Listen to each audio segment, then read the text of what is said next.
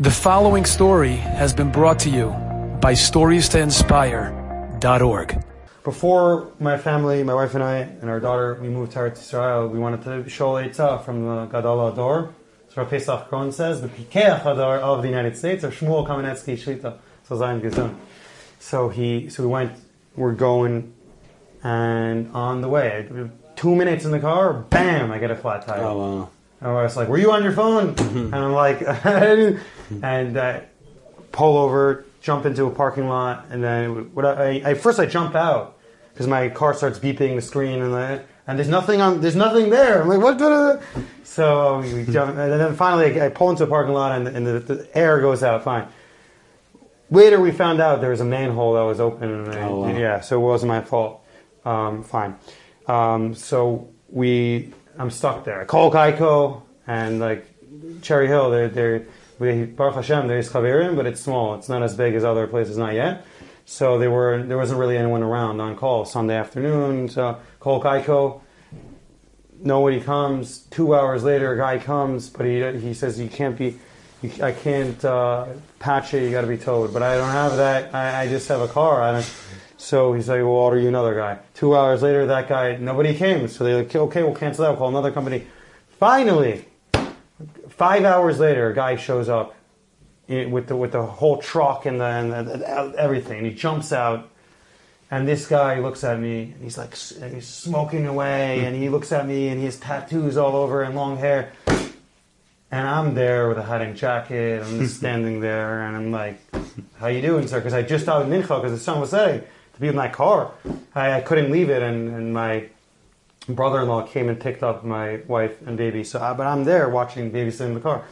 And this guy comes out, and he takes one look at me, and he's like, how you doing? He's like, I used to be Jewish, but now I'm Christian. My wife's Messianic, so when I got married, I converted. I didn't say anything to him. I was like, So I quickly grab a pair of Project tzitzit from my trunk. I look at him, I see he's a big guy, size 24, and I couldn't decide V-neck. I just took whatever I have, V-neck, round neck thing, just take, and I get in, and I say to him, all right. So he starts moving my car, and we get into the car, and he's going to drive me to the mechanic. So I say, would you like to hear what Judaism says? Okay, that's very nice. I said, would you like to? He's like, okay. I said, you're always a Jew, no matter what you do. As the Chazal, the Gemara says, Yisrael, Shechata Yisrael. So you're always a Yid, no matter what. So I say, so he says, okay. So I start talking to him, this, that, the whole way. I said, God had to send you here. You had to do something. What did you do today to meet me? I said, God doesn't just link two souls together. What did you do today? And he said, I was driving, and it was pouring rain. And there was someone had a cup, and they were collecting money, and they were homeless. And he said, I stopped there, and they had a sign, "Save my soul." On the sinner, he said, I jump out. He said, that's nonsense. And he said, I dropped $20 in their cup. I said, now go get a meal. You didn't sin. You go. I said, maybe that act of kindness connected us. She said, when we get to the mechanic, I have a present for you. And he's like, really? I'm like, yeah. So we get out. In Pennsauken, New Jersey, it's on the outskirts of Cherry Hill, but there aren't really that many Jews there.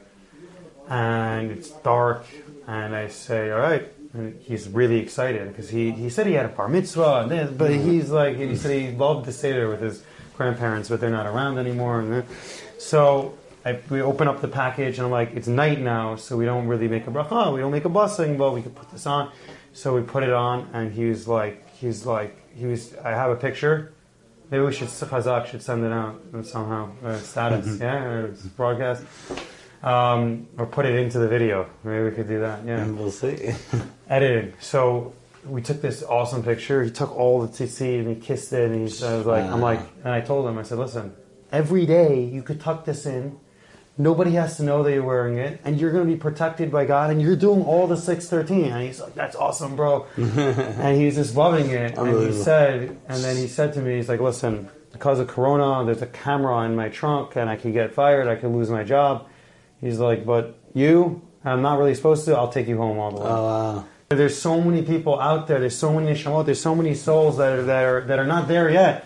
And you could take a pair of tzitzit, you could find these people I was once in an Uber in Toronto, and the guy told me Jewish, and I gave him a prayer. Like, you meet these people all the time, and this is a different thing. It's not like putting tefillin on that Chabad does, and that's a beautiful thing. And it's not as hard to invite a stranger to your house for Shabbat for a meal. You give them a pair of something that activates the neshama. Definitely, we do it all the time at Chazak, and we see it has a major effect on people. And I implore and encourage everyone out there to get involved with this project. And it's really exciting. It's in the Beferish in the pasuk. So you want to bring people back. You don't have to be a kiruv professional. Like what does that even mean? You could just do it. Yeah. Enjoyed this story? Come again. Bring a friend. StoriesToInspire.org